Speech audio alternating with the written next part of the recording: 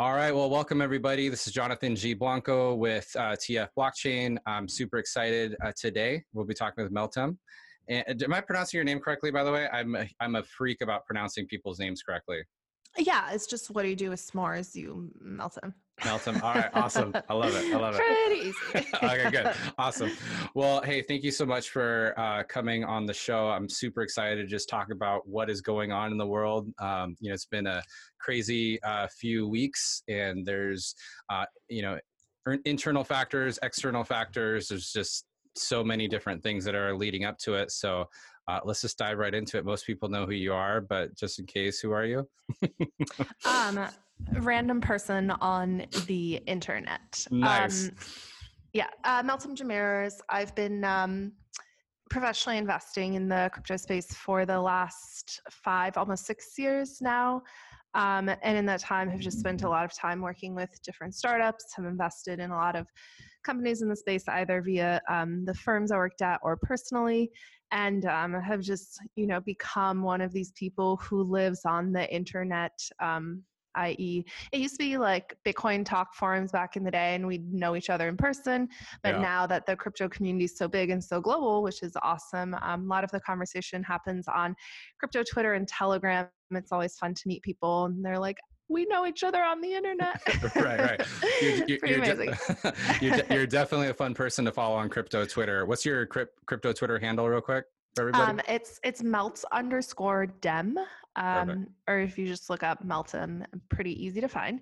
Yeah. So look, I've just been around this space for a while. I think everyone has sort of the same story of how they got into Bitcoin. At this point, I think it's not really worth telling anymore. No. I also think it's like a little bit, I always find it interesting because I don't care when people got in. People are always like, yeah, I got into Bitcoin in 2007. And I'm like, shut up. Like, stop.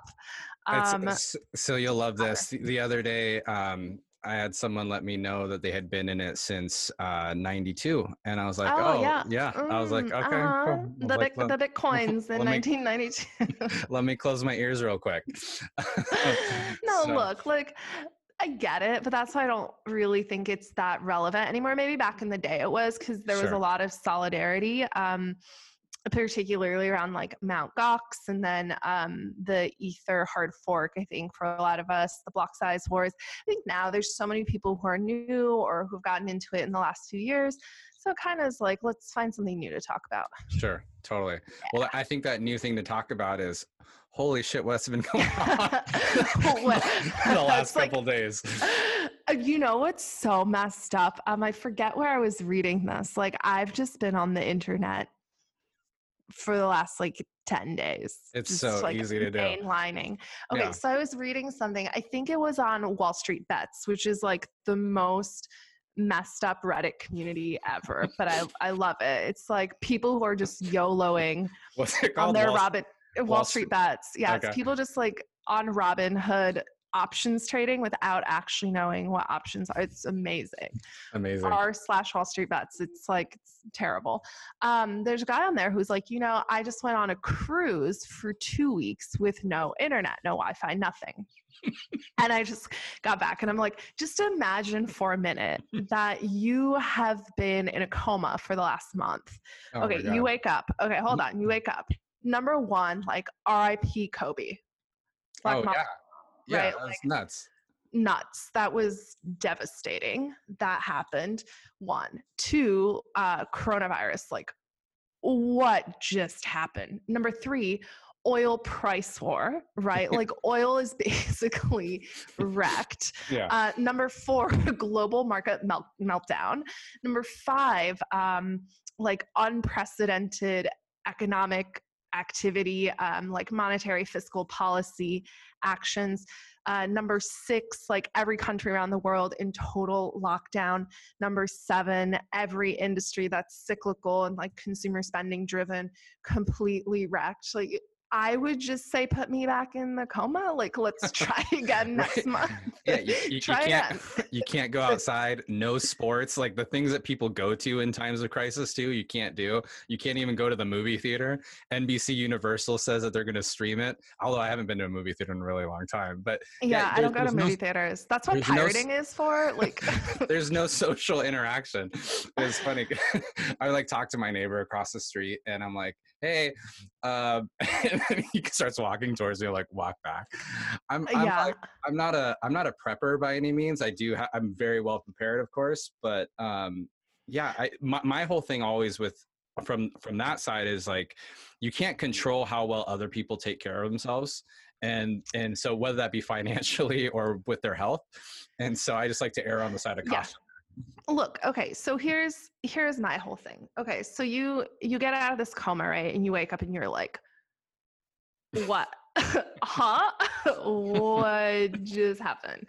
Rewind. Okay, but then you actually take a few steps back. And I think if you're listening to this podcast and if you're into Bitcoin or like crypto, you've been thinking about this for a long time, because I think for a lot of people, what I always think about, like, I never thought I was a political person, right? I was like, I like money. I like capital markets, rah, rah. Like, I'm a trader. I'm a finance person.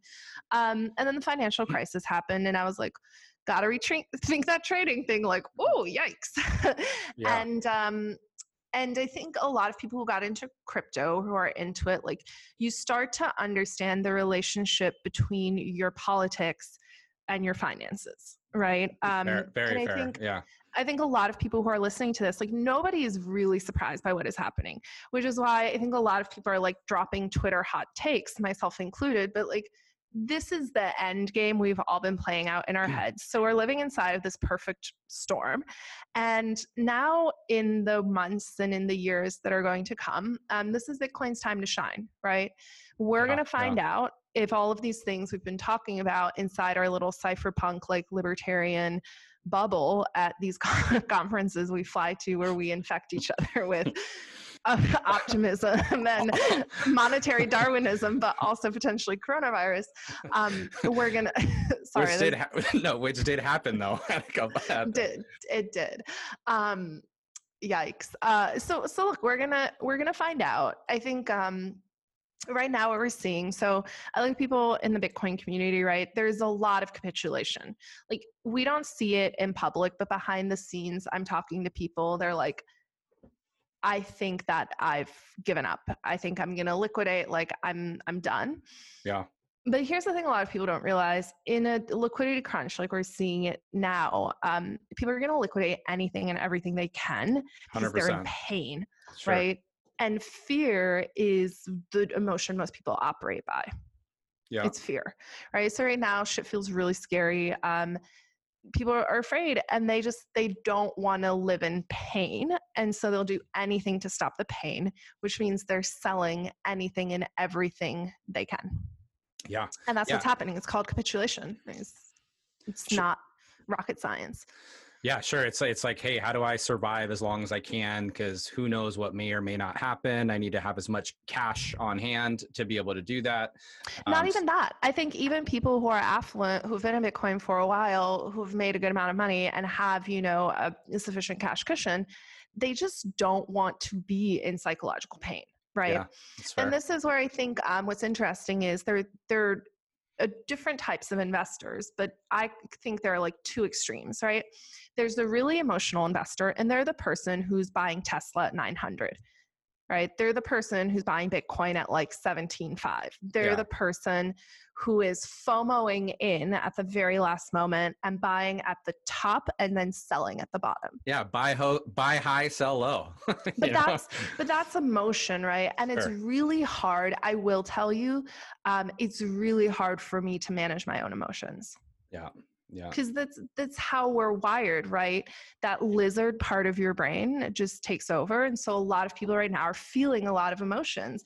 And by the way, like, there's no sports, there's no TV, you're sitting at home. Right.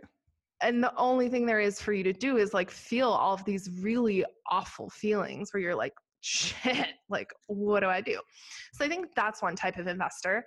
And then the other type on the other side of the spectrum are people who are extremely disciplined, who have a clear plan, right? They have their targets. Like, I call this the people who ladder their orders. And I'm more of this person where like, I like to ladder all my limit orders. I'm like, all right, this is what I'm getting in at. This is what I'm getting out at. Like, here's where I take profit. Here's how I structure it. And so I think for those people, this is fine because they had their limit orders in, they're managing risk, et cetera. Yeah. Now, what's really interesting, what we learned this week when the Fed last night, Sunday night, loaded up its monetary bazooka, just fired it full throttle into the market. Yeah. Just like money bazooka, is that a bunch of fund managers who are managing shitloads of money did not manage their risk. Right. Totally. And so what we're seeing right now in the market is this liquidity crunch, right? People are way over levered. They're in way over their skis. And the problem is when you're over levered and a market goes down, not just one thing goes down, everything is going down.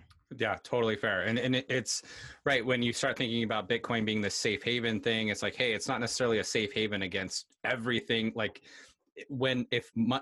if confidence, right? If banking confidence, if financial confidence goes down, that doesn't mean that all of a sudden something's going to go up in value per se, right? It's more about.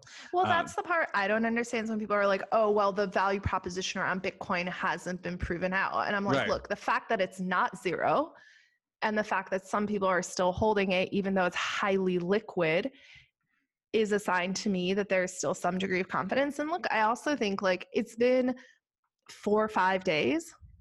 Yeah. It just takes time for these things to work through the market. What's really interesting, okay, so for your listeners, I want to share some interesting stats because, I like facts, this is like, I could sit here and pontificate, but that's not as interesting as looking at the data and being like, let's be analytical about how we view the world. Okay, Here's what's really interesting. All right, in the last 10 days, we've had 2 of the worst stock market days in recent history. That's interesting. But what's really interesting is if you had sold on those 2 days, right, and you missed the days of kind of gains in between, you'd be down twice as much as if you had just held. So that's interesting. So when you buy, when you sell makes a big difference. Tom Lee actually talks about this at Fundstrat. What he talks about is if you are not holding Bitcoin in the 10 best performing days of the year, you miss out on all gains. Like Bitcoin's one of these things, you have to have conviction and hold it. Otherwise you miss the runs. Right. Okay. And so here's what's really interesting. So over the last 100 years, we've had a number of different recessions. And there's this really interesting analysis that was done by An Ounce of Common Sense. I think that's his Twitter handle. He's a wealth manager who works at an RIA. So he did this interesting analysis where he looked from peak to trough in these past 100 years of economic recessions. What was the total drawdown and how many months did it take people to break even after the bottom of the trough? Okay, so today stocks are going down. Market's down, 27% since its peak earlier in February. So how many months has it taken in prior recessions? Okay, so I just want to give you a few. All right, I'm excited. Okay, so in 1929, right, the Great Depression, from peak to trough, first of all, that took 3 years. There was a close to 90% drawdown, meaning assets lost 90% of their value. And it took 13 years for people to break even. Huh. Okay. All right. That's one fact. 1940s, right? 1940, 1942, 35% drawdown. It only took 10 months for people to break even. Here's what gets interesting though. So markets now more connected than ever, more digitized than ever, moving capital across markets, asset classes easier than ever, more efficient than ever. Okay, sure. Here's what I get excited about. Okay, so 1987, close to 35% drawdown, only took 17 months to recover. 1990s, 20% drawdown, 4 months to recover. 1998, 20% drawdown, 3 months to recover. 2000s took a little longer, took 4 years to recover. 2007, 3 years to recover. But the last 2 sort of mini recessions or mini drawdowns in 2011, 2018, only 4 months to recover. Interesting. So the question is not if we will recover, because we will. And this is where I go back to, there's a great investor, Howard Marks. He runs Oaktree. which is a big investment firm that's now owned by, who are they called? Brookfield Asset Management, much larger asset manager. Okay, and Howard runs a distressed debt fund, and he was raising for a distressed debt fund in the midst of the last financial crisis. And he has this great podcast with Patrick O'Shaughnessy, where he talks about what he's learned from investing in distressed times. And one of the interesting things he says is, like, there are people who believe they know nothing, and there are people who believe they know everything. And the investors who believe they know everything, they're the people who are the most likely to lose money, because you have to stay humble. But the other thing he says that I think's so relevant is, look, the world, if it ends, you're fucked anyways, right? Like, if tomorrow the world ends and like contagion happens and all of us die, like, it's over, it doesn't matter. But the reality is the world's not going to end. Yeah. And if the world doesn't end, which we know it won't, then there's only one question. Did you do your job? Okay, so if you know the world's not going to end, you have this data. You know the market's going to recover. You know the market, yes, there will be a trough and we hit a bottoming, but at some point you will break even again. You know that's going to happen. You don't know how fast it will happen. You might have some ideas and everyone's like trying to make predictions, but you know that the world's not going to end. The question is, what do you do with this information? And the sad reality is that 99% of people will make the wrong decision. Yeah, right. Yeah, because it's I can see, you know, like you're saying, when you're acting in fear, it's like, oh shit, what do I do? Well, a little bit of cash is better than no cash, because of this fear of it going to zero, this fear of it bottoming out. But those are amazing stats. Yeah, if I just hold on to, you know, I'm talking to my dad right now. He's like, fuck, my 401k has just, you know, gone down however much. Like, I should have sold it. I was like, well, don't sell it now. Don't sell it now. And you're right. You probably shouldn't have sold it. And especially him, he shouldn't have sold it because he wouldn't know what to do with it anyway. Right. So like but that's the thing. And like the biggest worry is that in the process of selling it, now he has to be right twice. Right. Exactly. If you do nothing, you don't have to be right at all. You just sit and you wait. Right. If you sell and you try to rebuy later, you have to get two things right. You have to sell at the right time. You have to buy at the right time. Yeah. Okay. I'm not a rocket scientist. I also don't think I'm an idiot, but like the probability of me timing both things right is very low. So it's like, what do you want to take chances with? Do you want to bet on yourself getting two things right both times? Totally. Or are you willing to bet on the macro trend, right? Like the trend is your friend. And so I think, again, like, am I playing around with some of the money I have in, you know, my brokerage account? Am I playing around with some of my quote unquote, what I call play money? Yes. Am I changing my long-term allocations? No. Yeah. No. Yeah. 100%. Why? And then just like the mental and emotional stress it caused, I think is interesting. The other thing I want to talk about for your viewers is, like what's happened over the last 3 decades, because I think it's really interesting. Okay, so I, in the 90s, was a kid, right? I was running around like eating glue, so that decade doesn't apply to me. In the 2000s, I was in university and then I was working, right? Yeah. And so in the 2000s, what we saw is it was the decade of hedge fund managers. Yep. Right. So like the 90s were the era of the digitization and the globalization of markets. The 2000s were the era of the fund manager, right? And all of the big fund managers that we know started their flagship funds in the 90s, raised crazy amounts of capital. Like they were kings of the world for a while, but also they were the beneficiaries of a massive, massive, massive economic boom. So the 90s were the era of the fund manager. Sorry, the 2000s were the era of the fund manager. And then 2008, 2009 happened and a bunch of shit blew up and like we rethought that. Yeah. Then the 2010s, the next decade, was the era of the startup founder, right? So you have, you know, from 2009 to 2019. In 2009, the most powerful companies in the world measured by size market cap were ExxonMobil, China Construction Bank, JP Morgan, Walmart, all of these firms that dealt in physical things, Shell, right? 2019, the largest, most powerful companies in the world, the wealthiest individuals in the world, not industrialists, tech founders, Jeff Bezos, Mark Zuckerberg, Apple, and everyone associated with Apple, Steve Jobs, Google, Alphabet, that whole group of people, right? So in the last 10 years, the big shift has been from hedge fund titans, the world of equities and commodities, to the world of tech founders, right? Totally. Now the question I ask myself is like, that era is coming to not an end yet, but that era is on the decline. We see this already with people questioning preferred stock structures, the things that give founders their superpowers. And we're seeing kind of the shift away from balance has always been tilted in favor of founders. The last like 3-4 years, there's been more money chasing ideas than there have been good ideas. So the balance shifted. Now we're seeing that start to maybe revert a little bit. People are not as far out on the risk spectrum anymore. So the question is, this next decade, and what's this decade going to be about? And who are the new superpowers going to be? And this is where I think, to me, Bitcoin gets really interesting. I think the next decade is going to be defined by people who build systems that help disintermediate compute and connectivity. Yeah. The because product. compute and connectivity are the commodities of the modern age, like oil, gold, like industrial commodities.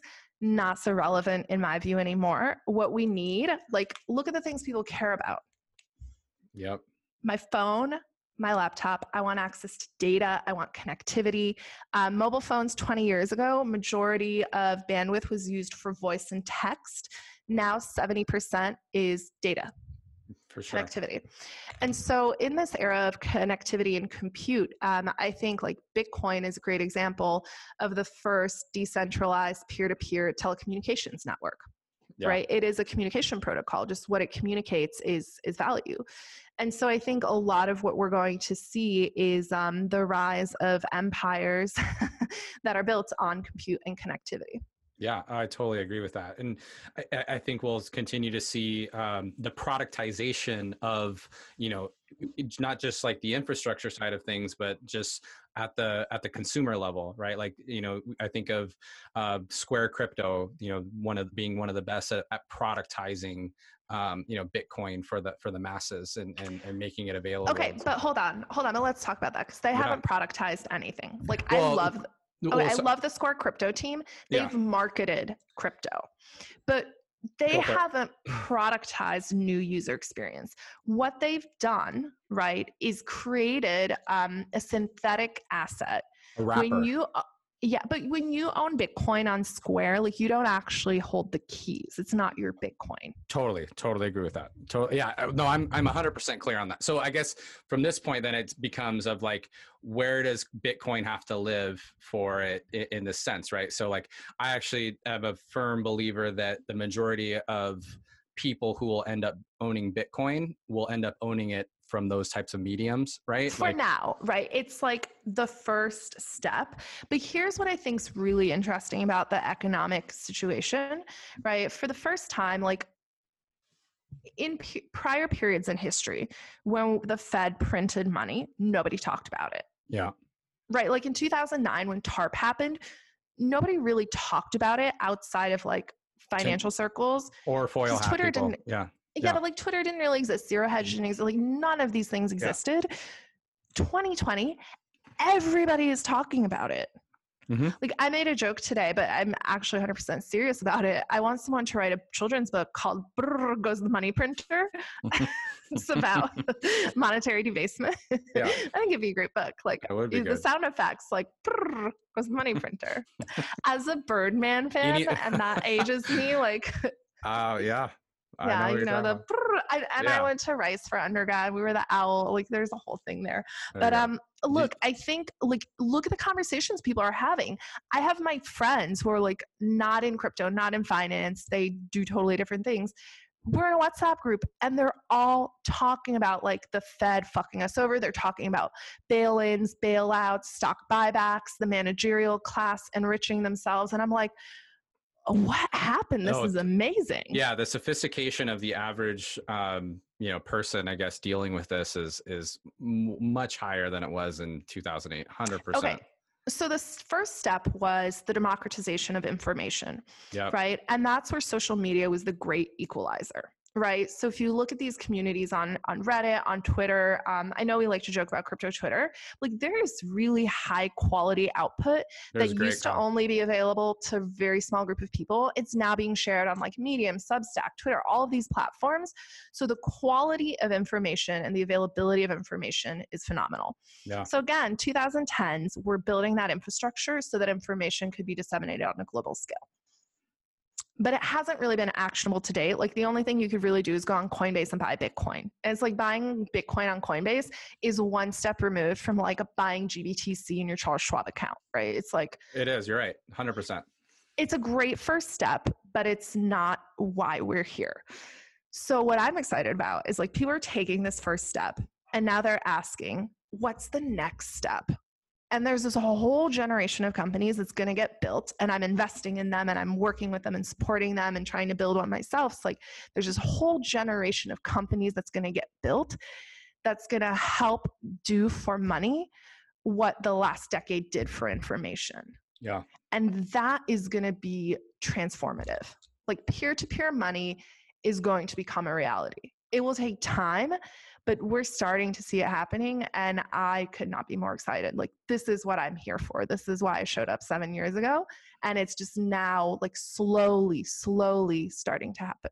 Yeah, no, I love it. I love the excitement, and I totally agree. I think just being able on the payment layer is what's always had me so fascinated about it. My background is in e-commerce and retail tech, and so just the transactional element and is really what kind of got me into crypto just to begin with.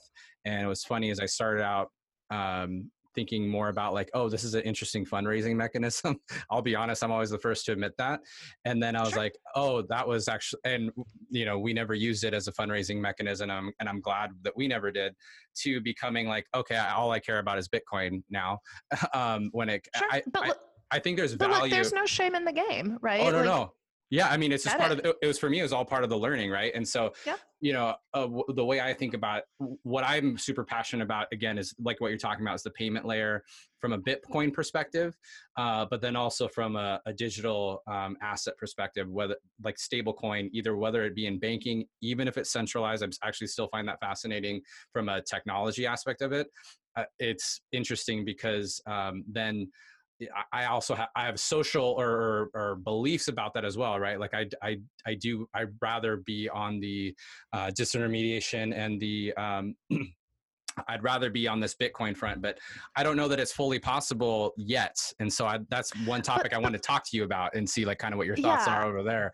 Like, how do we get to that point? Yeah, here's what I always say. Like what we've seen over the last 10 years, right? Bitcoin, the biggest companies in Bitcoin are banks. Yep. They're all banks, right? They take your Bitcoin, they hold it for you. They don't hypothecate it yet. You can go to a bank like BlockFi or Celsius or Nexo that hypothecates it, but they at least pay you interest on your deposit, and the interest rate you get is pretty good. But most of these institutions are banks, and it's only a matter of time until the Coinbases and Krakens and BitMEXs of the world figure out how to earn interest on the funds of yours they custody. Right. Yep. So these institutions are banks for all intents and purposes. And that's not a bad thing. Like I think from an evolutionary design perspective, everything we build is an iteration of its predecessor. And so by its very nature, because the past defines what's possible in the future, what we've built to date is in many ways very similar to what we've built in the past. Yeah. And what I think is really interesting is also like the types of people who are in crypto. So now I see a lot of people from Wall Street in suits who are like coming into my office and telling me in a very pedantic tone, they're like, let me tell you how options work. And I'm like, no, thank you. I already know that. Thank you very much. No insult, but I think there is sort of this like new wave of people coming in who look very much like the old wave of people, and they want to do the same things. And that's fine. Great. But I think the next, like that wave is done. So what do we build on top of that? The next layer on top of that is payments, right? Yep. So the great thing is with all of these custodians we now have in the US, like the Geminis of the world and the Coinbases, we can now start to build really cool payment solutions that offer payment integrations via API and SDK. And so now all of a sudden you can, with 1 or 2 lines of code, embed crypto into an existing platform. Yep. So it's like, okay, that moves things forward a step. Then all of a sudden you start to introduce the idea of non-custodial wallets to people. right? And so I'm personally an investor in Casa. They're doing a lot of really cool stuff around key management that I'm excited about. Unchained Capital, love what those guys are doing around collaborative custody and multi-sig key management as well. There's like a bunch of companies who are starting to slowly push the bar on key management and non-custodial wallets. Samurai Wallet, what they're doing is like very out there, but I think super important. So slowly you get these layers of things building on top of one another. And what I think is so cool, DeFi, everything that's happening there is, you know, I don't think a lot of it's very scalable because it suffers from many of the problems that we have in existing finance, that we have in existing structured products. But I think the ideas that are being introduced are really interesting. They just have to be applied and implemented in a slightly different way, right? But again, we build the prototype, we iterate, and then it gets better with each iteration. What I think is really interesting is we have the technology, we have the tools. I think we finally also have people who understand how to communicate. Yeah. Like in 2015, you would go to Bitcoin event and like talk to Bitcoin founders and they'd be like, let me tell you how a zero proof transaction works. I'm like, not very, I'm excited about that. Let's talk about that, but not very accessible. I think now, number one, there's big enough community about crypto. Number two, I think we know the language, we know the words, like it's proliferated through pop culture enough that we can now actually talk about it and people get it and are excited about it. I think that's really cool. But I think the other big thing is like, there's finally a burning platform. The burning platform is, hi, the Fed is about to print trillions of US dollars. What are you going to do about it? Totally. Yeah. And so like you take these things and you combine them together. I think that starts to get interesting. It's going to take time. Like I think the other thing people forget, I've been doing this 6 years. I'm going to do it for another 16. And it's still going to feel like, you know, we've made very slow progress, but human behavior doesn't change that fast. So the first one of these came out 10 years ago. No, 13 years ago. I remember it was 2007.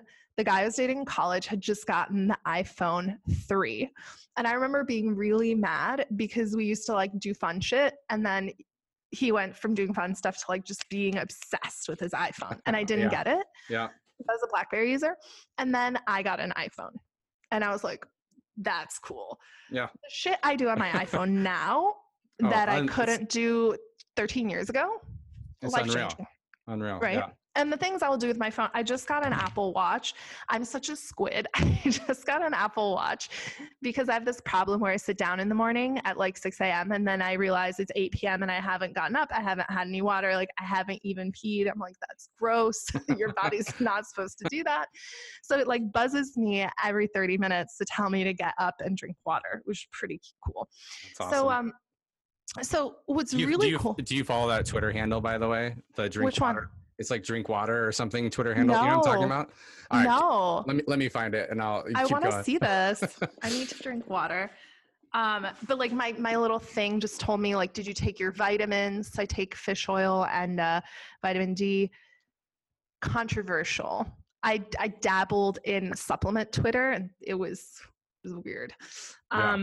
Okay, so anyway, all of these things I'm doing now, right? I never would have done before. Ever. I never would have thought I was doing them, right? I like live with these little plastic bullshit things in my ear, right? They're like an extension of my body.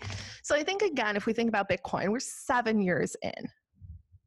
We can just now like do very rudimentary things like sending a message on your iPhone, like just now. So it just takes time. But once people start learning this new behavior, whether that's through Libra, whether that's through central bank digital currency, whether it's through someone like Stripe or Venmo or Square or Fidelity, adding some crypto, even if it's not actually Bitcoin, but it's something else entirely, like whatever it is, people are going to start to learn. And the thing that's amazing is once people start learning, like people are really creative. People are much more creative and much smarter than we give them credit for. They're going to do really cool shit with it. Well, and the learning curve is so fast, right? Because you know, going back to your cell phone example, I remember it took my dad, I don't know, he didn't get a smartphone until probably like 2015 or 2016. And he does shit with his smartphone now that I'm like, how did you do that? Right. And so like the learning curve becomes so much faster, so much higher. And the behaviors that people use, right? People are going to start to solve problems with it, right? So that's the interesting thing is 5 years ago, Bitcoin was like, oh, that's for criminals. And now it's like, wait a minute, I have a problem. I might consider using Bitcoin or cryptocurrency or some digitized version of something to solve this problem. And I think the fact that people even contemplate it and that it comes up in conversations, amazing. So again, I think people have to give it time, but we also have to be really tolerant that like 99% of the stuff people are going to do with Bitcoin is going to be really stupid. Yeah. Yeah. It's going to be dumb. But it's all part of that process of iterating and creating. Like 99% of stuff I did on the internet in like 1995 was dumb. Oh, totally. But it was awesome, and I had a great time. Yeah. But it evolved. So exactly your point. It evolved, right? Like chat rooms, right? Like we use chat rooms every single day. It's called text messaging or Telegram or WhatsApp or whatever. Yeah, right? 3 billion people on WhatsApp. Yeah. Like just that number, first of all, that number blows my mind. There's like a whole lot of zeros. That's almost 50% of the world's population. Yeah, massive. That's dope. Yeah, yeah. Like I meet people, I'm talking to someone on my phone right now, someone from Vietnam who's building a lending platform, and we're just chatting on WhatsApp. Yeah. Oh, totally. And it's free. Well, Facebook mines all our data. It's fine. Yeah. And the NSA probably has a backdoor. They definitely have a backdoor, but supposedly it's encrypted and you know. Yeah. Okay. On your system. Yeah. No, it's crazy. No, you're totally right. I'm actually really excited for that as well. And I 100% agree with you. Is it doesn't necessarily matter what the entry point is as long as it like leads to the overall kind of value and goal. And it really, what I've learned the most in this whole journey is the exchange of value between participants, and more. And it's what's interesting is that's actually taken me even outside of just the financial world, even to my relationships, just like human to human interaction. What's the exchange of value here?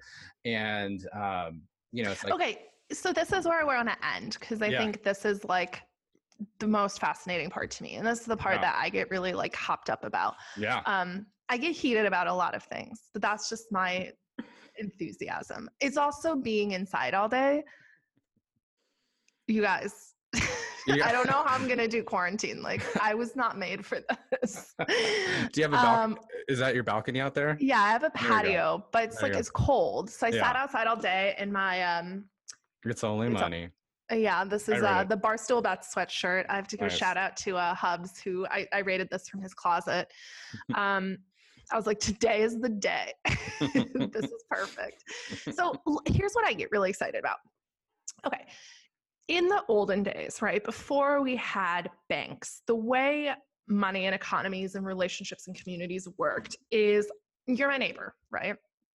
And I'm your neighbor and I need money, but I don't have any money. I would go to you and I'd be like, hey, buddy, like having a tough time. Can I borrow some stuff from you? And then I'll pay you back when I have stuff. And like, we figured it out. And there was this really dense, informal web of relationships that had money embedded in them. That evolved and evolved and evolved. And then banks were introduced. And then at first it was churches, right? It was houses of the nobles and churches where people would go and take their extra coinage. And they'd be like, hey, will you keep this safe for me? Like, I trust you. You're a trusted pillar of the community. Then it became banks, and then it became a commercial activity, and so on and so forth. Okay. But if we think about the world we live in now, how many of your friends or family members do you talk about money with? I feel like quite a bit, but probably like your income, your debt, how much you owe on your mortgage, what's in your portfolio. Nobody. I don't talk. Do you talk with your spouse about that? Yeah, we talk about that. We like for part of the plan, but probably not as much as like I would like to or we should type of thing. To be honest, yeah. We have like our plans and so forth, but I know I kind of see where you're going. So like think of your 5 closest friends that you talk to most often on your phone. Do you guys talk about money, your income, how you're investing, like your fears about money, your concerns? Got it. Yeah, we do. Like, we don't necessarily talk about our income, but we don't talk about our income, but we definitely talk about like what we're investing in, or how we're spending, or what we see trends to be, or so forth. That's really impressive. Yeah. Okay. So most people don't talk about money. Yeah. And they never talk about money. Mind you, I'm talking about with my close friends, right? Like that's, like it's probably like two or three people max that I talk about that with. Yeah. Most people don't talk about money. Yeah. They don't talk about their salary. They don't talk about money. They don't talk about what they have saved. We don't know anything about other people's financial lives. Yeah. Like, you can watch porn and watch other people have sex, which is arguably supposed to be the most intimate part of your life.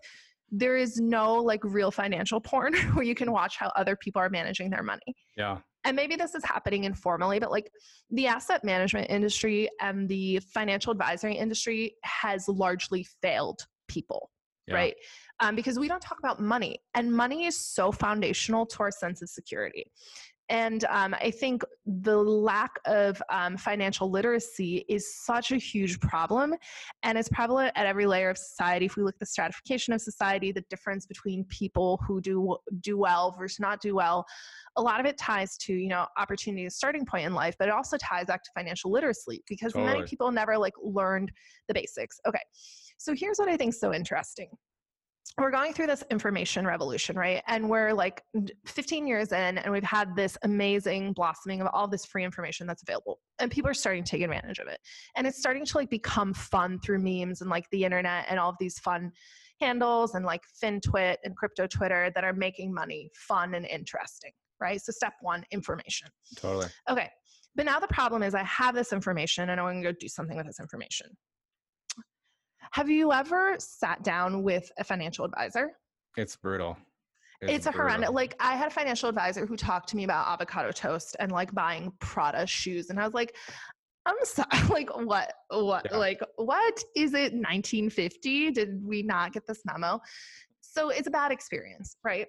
So the next step is, how do we innovate and create a different experience? And I think there's a lot of cool stuff happening in this space, but it moves really slowly because of this thing called regulation. Okay, then crypto comes along, right? And it's like this crazy Wild West.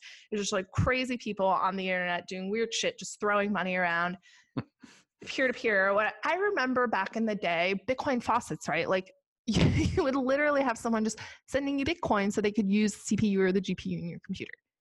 Pretty amazing, right?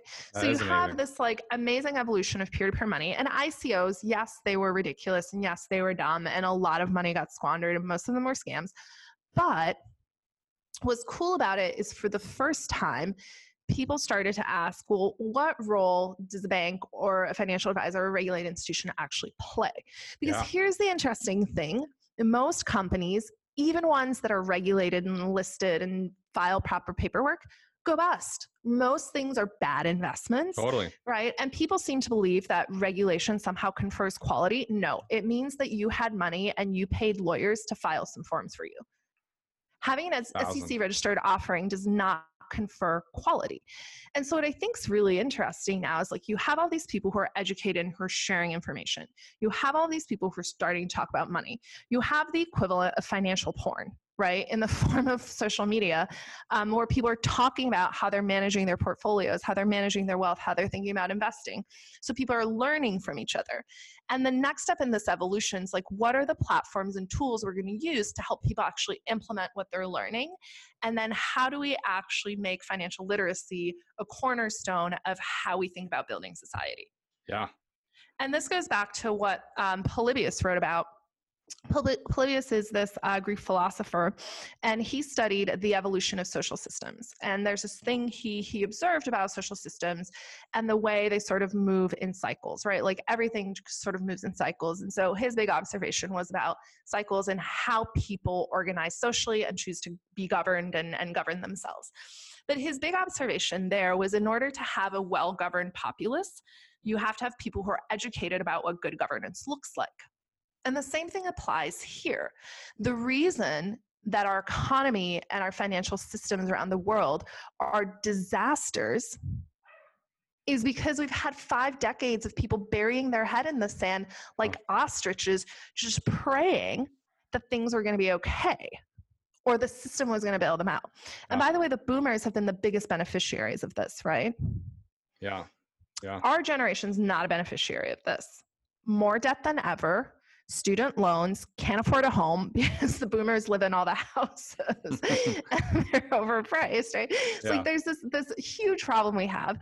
And a big part of the problem is we simply have not educated people about what financial literacy looks like and what good financial hygiene looks like. Yeah. Yeah. And so totally like fair. What I'm excited about is, how do we do that at scale? Like, how do we use the energy that's been created in all of these different communities online and in person to actually start translating into making real systemic change into how we educate people about how to obtain financial literacy, how to implement financial hygiene in their own lives, and how to obtain some sense of freedom. Because at the end of the day, it's about choice.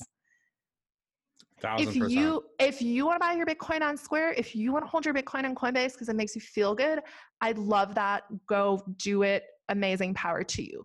But if you're a crazy person and you want to hold the keys to your own Bitcoin and you want to do that, then you should have the right to do that, and those platforms should exist. Like, this is about choice and giving people information to make informed choices.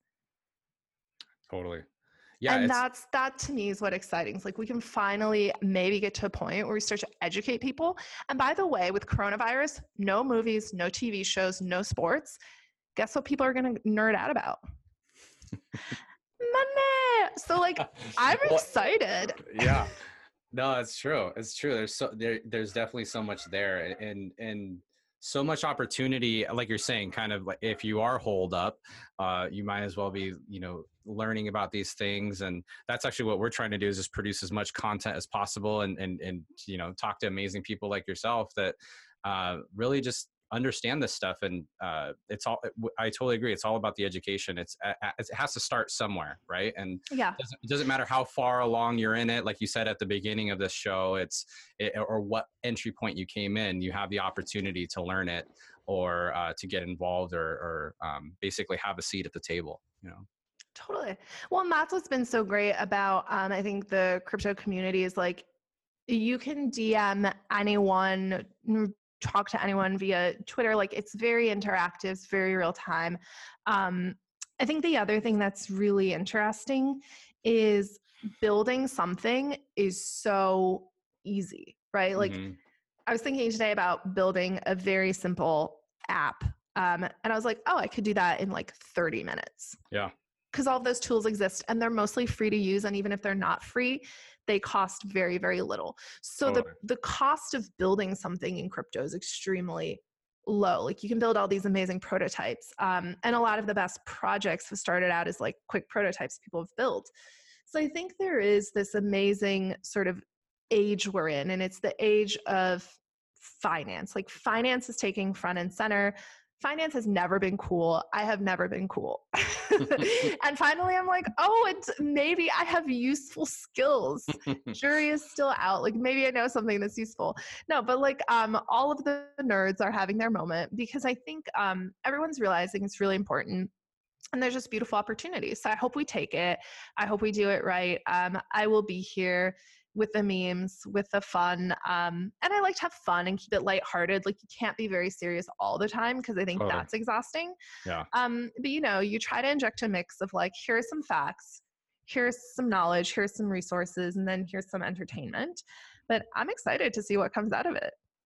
Oh, it's going to be interesting these next couple weeks. Actually, how about this? Next couple days are going to be interesting. Next couple of weeks, months, next year. Yeah, load up the money bazooka. I'm excited. Helicopter money is coming. I'm excited. I hope they do it soon, because I just started talking to people I know who are losing their jobs, particularly people who work in the service industry have been hit really hard. Yeah. So I think anything we can do to help them. Tonight I was trying to think of places where they could go to find temp gigs.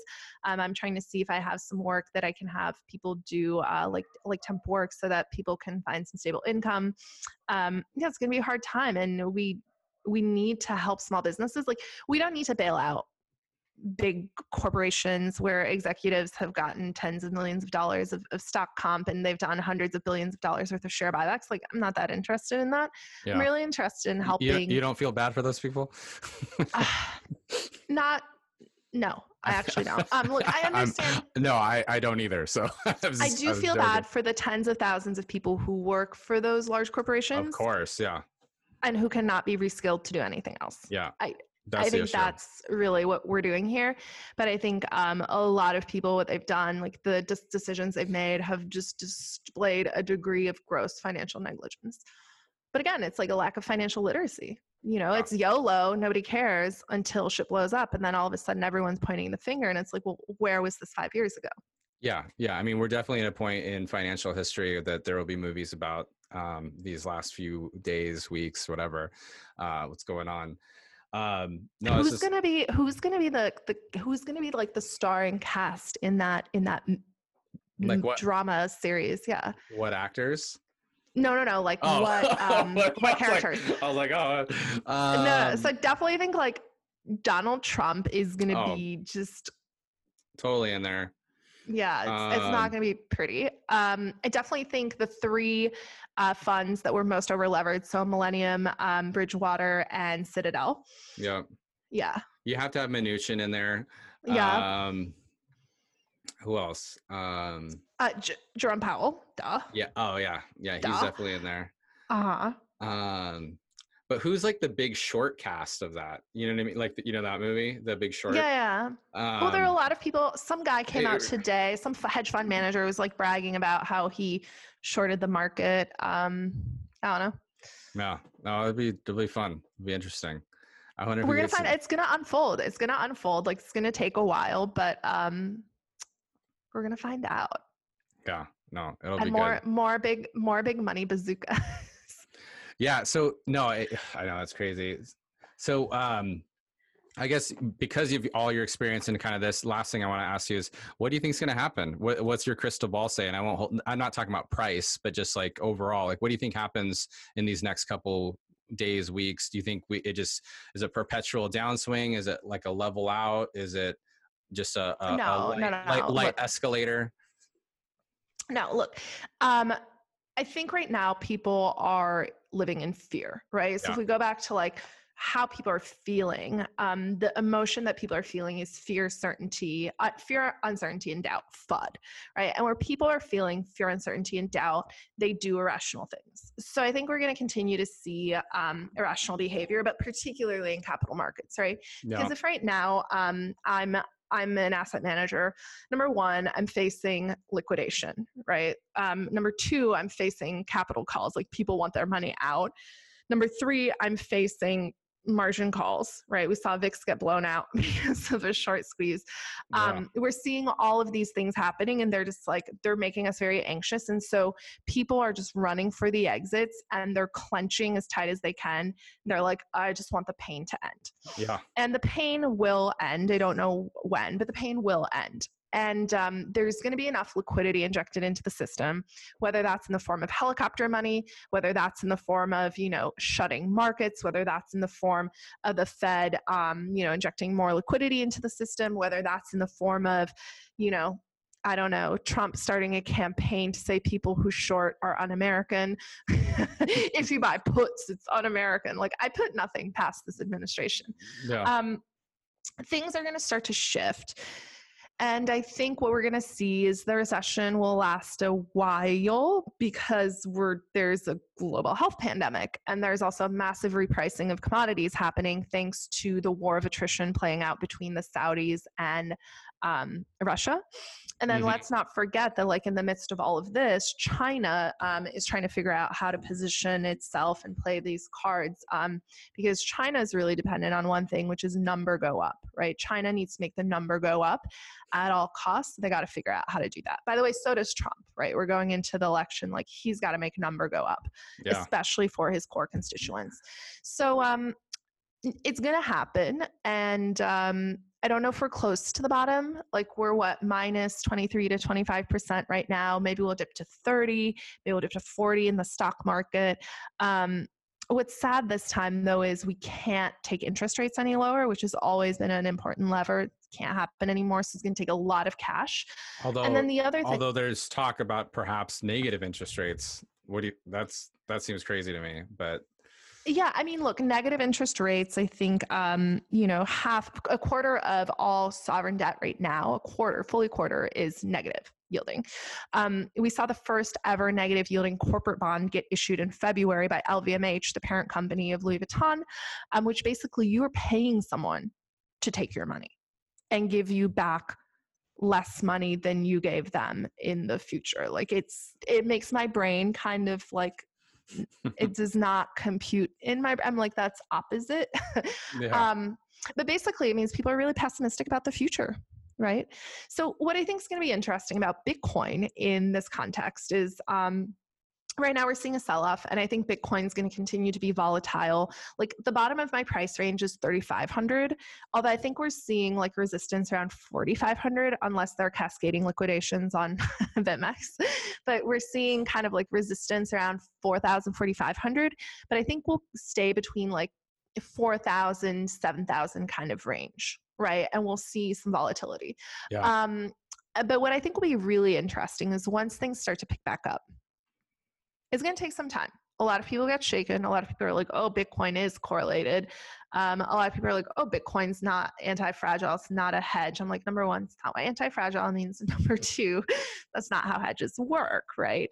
But I think over time, what you will see is, and this is the big test, right? Like this is Bitcoin's moment to shine, is are people going to start deploying capital into Bitcoin? Yeah. Hasn't really happened yet. It's been majority retail driven. So by and large, and like small crypto fund driven. Are people going to start allocating Bitcoin? And I think a lot of that depends on the narrative around what the Fed is doing, what's happening with central banks around the world. But if they do start buying, I think you could see significant price action. But I think that's going to take 12 to 18 months at least, if not longer. Because again, people remember, like there's this recency bias people have, and people remember pain. Yeah. And people are going to go through a lot of pain right now. So I think we're range bound for a while. And when you're saying that, the money coming back in, are you saying that as new money or just like existing people getting back into the market or buying more? I think there needs to be new money. There needs to be new allocators, new buyers coming into the space. There needs to be new inflows. I think the question over the last 2 years following the ICO boom, which was largely retail driven, is where's the new money going to come from? And everyone's like, oh, the institutions, but we have not seen that materialize. Yeah. Because they were too busy YOLOing on the S&P, which returned, close to 45% over a 2-year period. Yeah, and it's something that they know, right? It's like, why? But also look, it's all about the opportunity cost of capital. If I'm in a bull market and stocks are ripping my face off, like my opportunity cost of capital is really high. Mm-hmm. If I'm in a recession and I don't see a lot of prospects of growth, then my opportunity cost of capital is much lower. And it's also like everything in life is relative. And I think crypto people forget that. Right. Everything in life's relative, right? So if we're having a banner year in the stock market, people don't want to go so far out on the risk curve to get sub equities returns. Yep. So it's really just a function of the macro environment. But I think, again, as more people start to think like 5 steps out about what's eventually going to happen with all this money that's been printed over the last, 3 days, will get printed over the next, who knows, 3 weeks, it's going to be bananas. And so I think that'll be the true test. So look, like I said, it's been 6 years for me professionally so far. I'm sure it'll be another 6, if not 10. But I continue to believe that Bitcoin has an important role to play in the future of the financial system. I continue to believe that Bitcoin has an important role to play in the evolution of how we think about finance. And I continue to believe that the opportunity around compute and connectivity is absolutely massive. Yeah. Awesome. So I know I said the last one was the last question. I just have one last question. I apologize. I know you had mentioned that I should have some water. I don't have any water. I have water. It's a mason jar too. Oh, it's getting lost. Nice. Well, so my water is really far away. It's across the counter. My counter is really large. But by the way, I pulled up the Twitter handle. It's Drink Water Slut. And it's really funny because, so it's I'm offended. Well, its most recent tweet goes, "Did you drink water today, you stupid bitch?" And so it's just like that type of commentary at you. Okay, so it's like Mean Girls reminding you to drink water. That's exactly what it is. Yeah. I was having this conversation with someone today. It has been 3 years since I've heard someone use the term slut in a defamatory manner, which I think is like amazing. Yeah, right. It's just more just like it's always in like some jokey tone. You're right. Oh, look at this. My husband just gave me the water. Oh, nice. Nice. Oh, gem. Yes, you are. He's smiling. Oh, I saw him in the reflection. You did? Yeah. Ooh, It's all good. mystery man. Oh, okay. So the last question for you is, so, you do some investing in companies.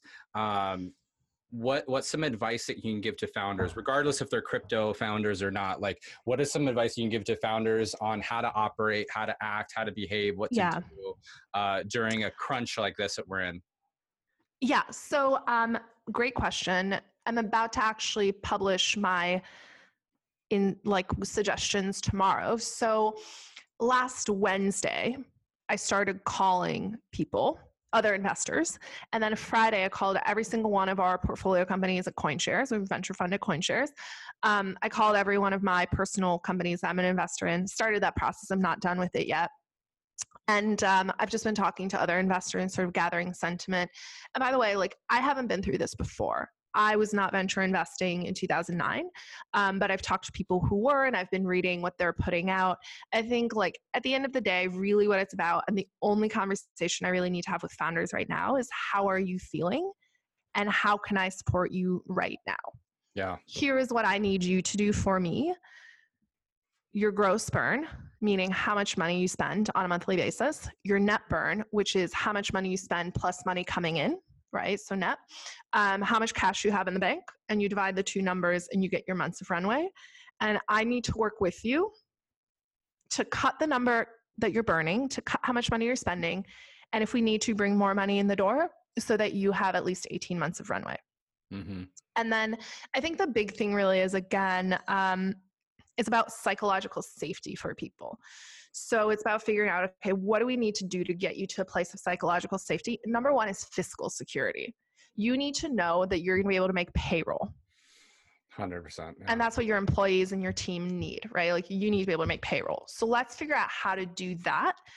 And then the second thing is, let's take a moment. It's going to take a while for revenues to get hit, right? So it's going to take a while for the effects of all of this to get sort of filtered in. But the flip side is there's going to be big opportunity. Mm-hmm. And so the question is, let's position ourselves so you can capitalize on any opportunities that emerge. Maybe it's acquiring a competitor that's not that well capitalized. Maybe it's stealing key employees from a competitor that's not very well capitalized. Maybe it's stealing customers. Maybe it's launching a new business segment. Maybe it's stealing market share from someone else. There are going to be opportunities, and we need to figure out how to take advantage of those opportunities. That's what I'm doing in our business as well. It's let's find ways to, first of all, let the effects of this sort of filter through and get to a point of safety. Yeah. Everyone needs to know they're safe. And once we're safe, how do we attack? Right. That's it. Yeah, no, I love it. And then what about so that's seems like what you're doing with your portfolio. What about someone, what would you say to someone that's either not in your portfolio or is looking to fundraise? It seems like it's probably not the best time to be fundraising right now. What I don't think that's true. No, okay. I categorically reject that notion. Yeah. So look, first of all, here's an interesting thing you need to remember about incentives. Okay. Yeah.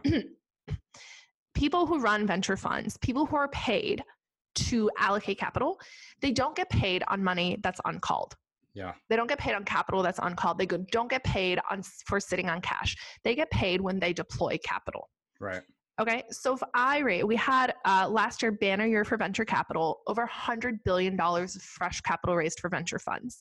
Most of it's going to get called over the next 2 to 4 years. People are not going to get paid if they don't deploy. Yeah. And people need to get paid. So what's going to happen is people are going to be more judicious about how they deploy. People are going to initially slow the pace at which they deploy because everyone wants valuations to come down, right? Yeah. So we're also hunting for good deals, right?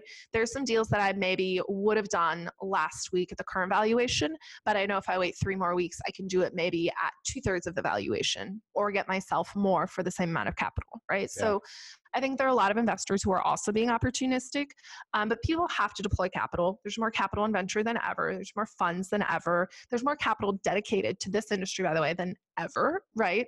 So there's a bunch of money sitting on the sidelines. There's a bunch of money in private equity, right? $1.5 trillion of dry powder in private equity, according to the research from Preqin. And then corporations, let's not forget, who, by the way, are big acquirers. Visa just acquired Plaid for $5.3 billion. Yeah. Right? Big deal. Corporations, Facebook, Amazon, Microsoft, Google, and Warren Buffett's Berkshire Hathaway, between them, they have $500 billion of cash sitting on their balance sheets. Yeah. There is a lot of money out there right now that is hunting for good deals. What I would say is at the earlier stages, it may be a little tougher, especially if you don't have product or revenue. So like pre-seed or more like early stage may get a little tougher for a little while. But at the end of the day, people need to deploy. Yeah. People need to deploy to get paid. These funds have been raised. They've been committed. They're gonna deploy. It's gonna happen. You just have to be smart about how you present yourself. And again, like another person's loss is your opportunity. You have to shift from being sort of like the game you play changes, right? So last year, the game you would have played is like, oh, it's like founders have all the power, you know, look at this great company, we're the Uber of X, whatever, we're the WeWork of X. That maybe happened pre-September. Now it's, you have to be aggressive, you have to be gritty, you have to be willing to negotiate on valuation, and you have to be very, very, very good about metrics, understanding your margin, managing your capital effectively. There's going to be a lot more scrutiny of your ability to grasp the operational aspects of being an executive, which I think a lot of people don't. A lot of people are like, I'm an entrepreneur, like we're going to go to this conference and talk about our product. And I'm like, that, no, like it's going to be much more operationally focused. So people who are wartime leaders are going to be really effective in this environment. And I think Ben Horowitz had a great post from 2011 about that called Peacetime Generals versus Wartime Generals, where he was talking about being a CEO in a boom cycle versus being a CEO in a bust cycle. Two totally different things. Some people can be both. In a lot of cases, people can't. Yeah. So people who shine in times of crisis are going to have a great time.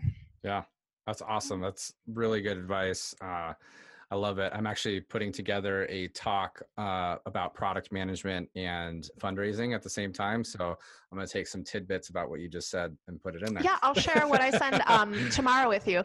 Unfortunately, I have to have my compliance team review everything because we're regulated.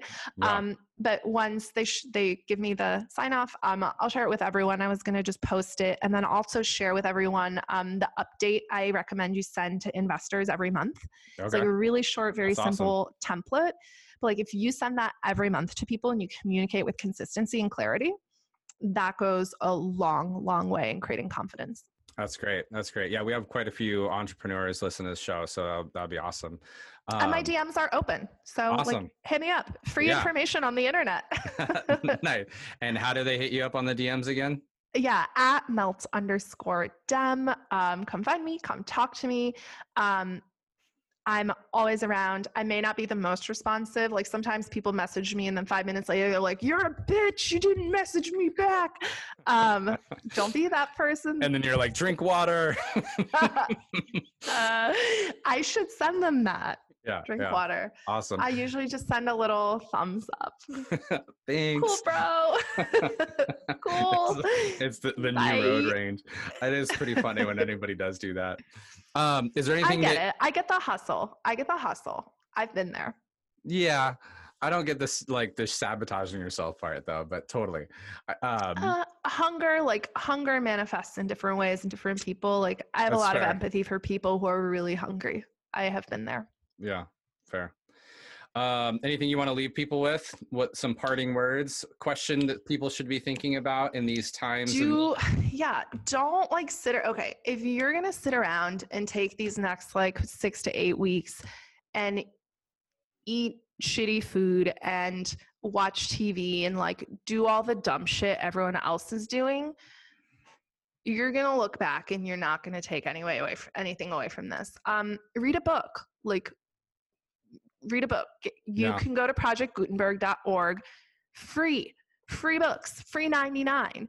Kindle unlimited subscription on Amazon. First 3 months, free 99. Like there's a lot of great free stuff out there. Like use this time to learn, use this time to build. Call your mom, call your friends, tell people you love them.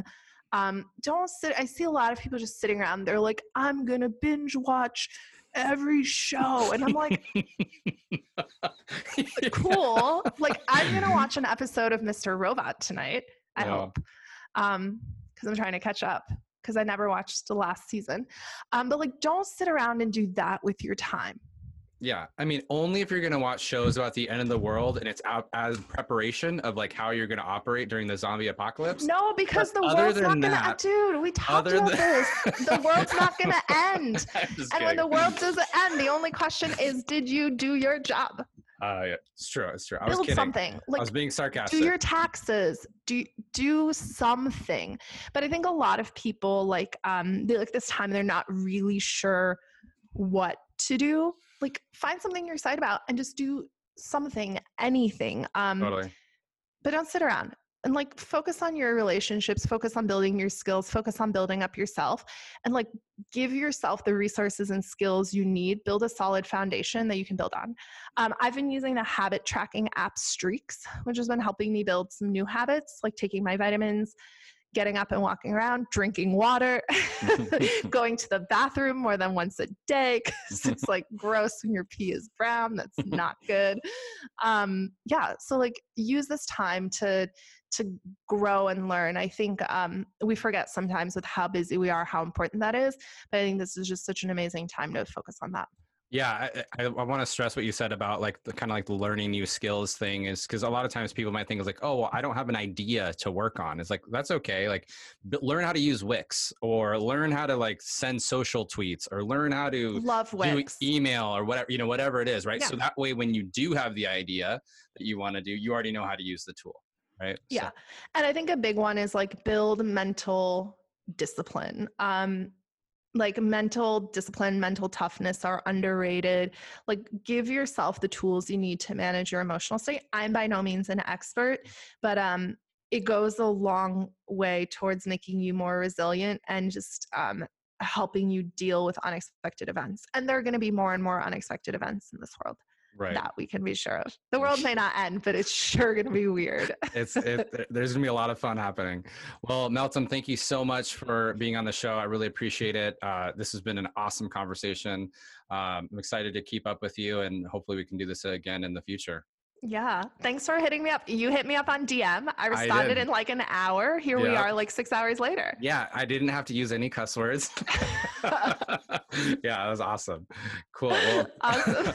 well, thank you so much.